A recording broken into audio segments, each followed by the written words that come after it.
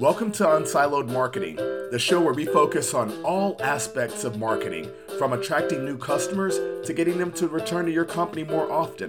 If you're focused on increasing your company's revenue, this is the show for you. Let's get started. Welcome to UnSiloed Marketing. This is episode number 5. I'm your host, Eric, and in today's show, we'll cover websites. Now, don't forget to subscribe to the show wherever you listen to podcasts so that you don't miss a single episode. So today we are discussing websites. This is actually a big topic, too big to really dive into on a single episode, but I wanted to at least mention it early on so that it frames things up a bit for later episodes. It's amazing how much, when you think about it, how much websites have changed over the last 30 years.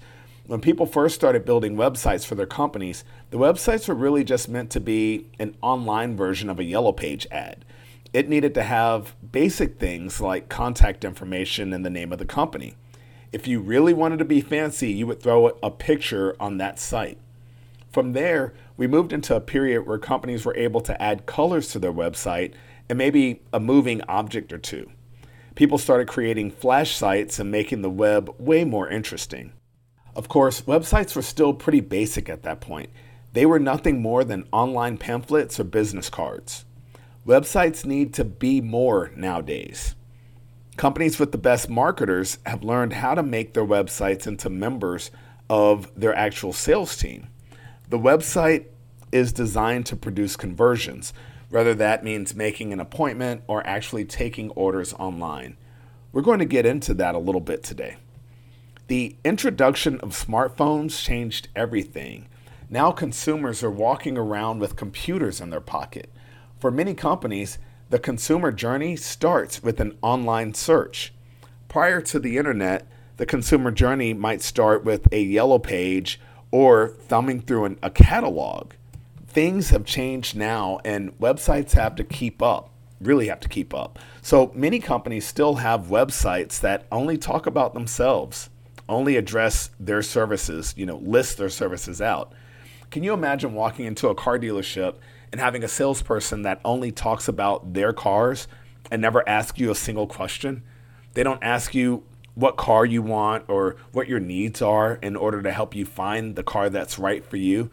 They just start talking about the features of their car, the car that they feel like selling today. That's what most websites still do today. It's important to design a site that will get your customers to convert. Make this journey personal to yourself when you're looking at your website. Most of us visit hundreds of other websites a day. How do you feel when you go to a web page that puts an aggressive pop-up in front of you before you can scroll down to find the contact information? How do you feel when you have to dig 3 or 4 pages deep into a website to find the contact information?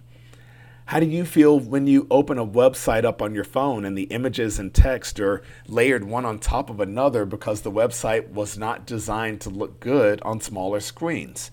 If you consider yourself when you're putting these websites together in these various components, you most likely will increase conversions. It's like when we go into corporate mode, we forget how we feel experiencing those very items ourselves.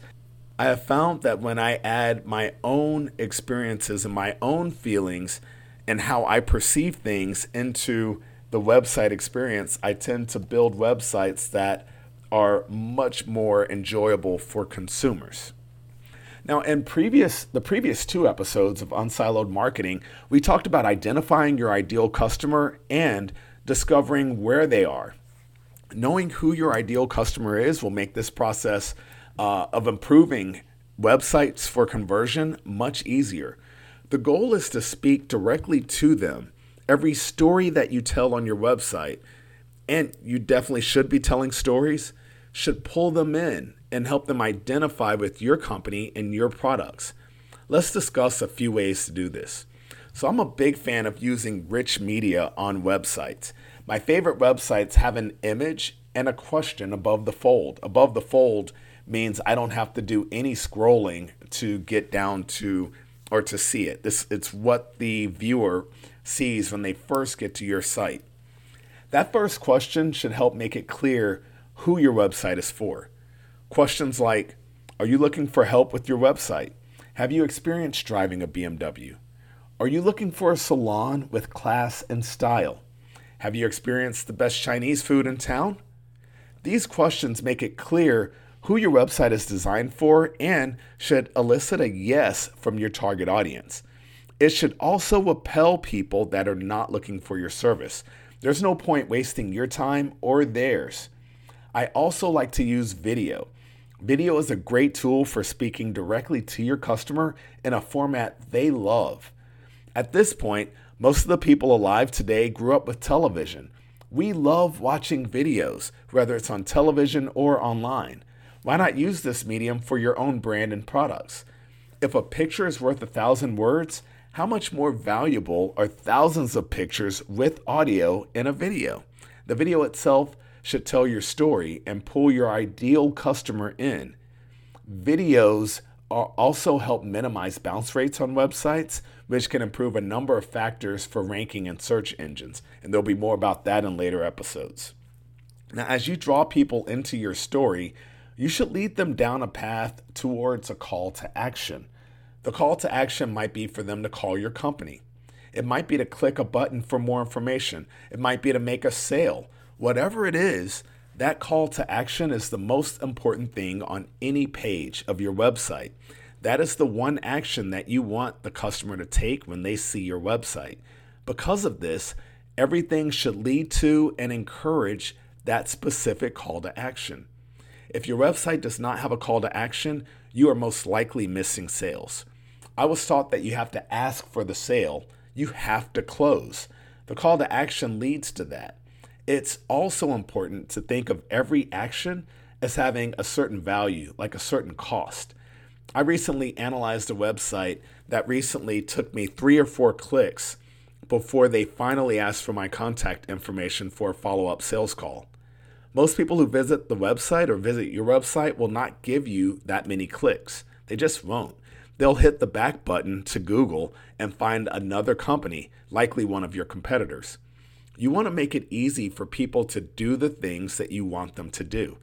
If you need them to opt in to a form, put the form on the first page or make it at least the second page they see when they take that first call to action. Just make it easy to do business with you and your company. When you're looking at your website, ask yourself if you've made it easy for people to do business with you. If not, make a change and make it easier. There's so many other topics we could discuss and cover regarding websites, but this would be a 10-part series on website design and conversion optimization. I'll definitely come back to this topic in some later shows because it's very, very important. With a few changes and a lot of intentionality, you can design a website that works for your company 24 hours a day. That's the goal, for your website to be a member of your sales team. This is how you do it. We can wrap up today's show right now. If you have questions about improving the conversion rates on your website or are looking for a redesign that includes a story that compels your target audience, your ideal customers, to do business with you, I'd love to help. Send me an email at eric@unsiloedmarketing.com. That's ERIC at unsiloedmarketing.com. And we can schedule a phone call real soon. Thank you so much for listening to today's show. Please share it with friends that might also be interested, and I'll see you on the next episode. Thank you so much for listening to the show. Don't forget to subscribe to the show wherever you listen to podcasts or find our videos.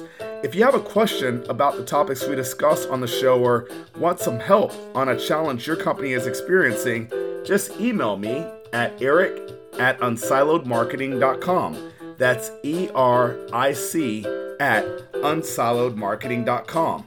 See you on the next show.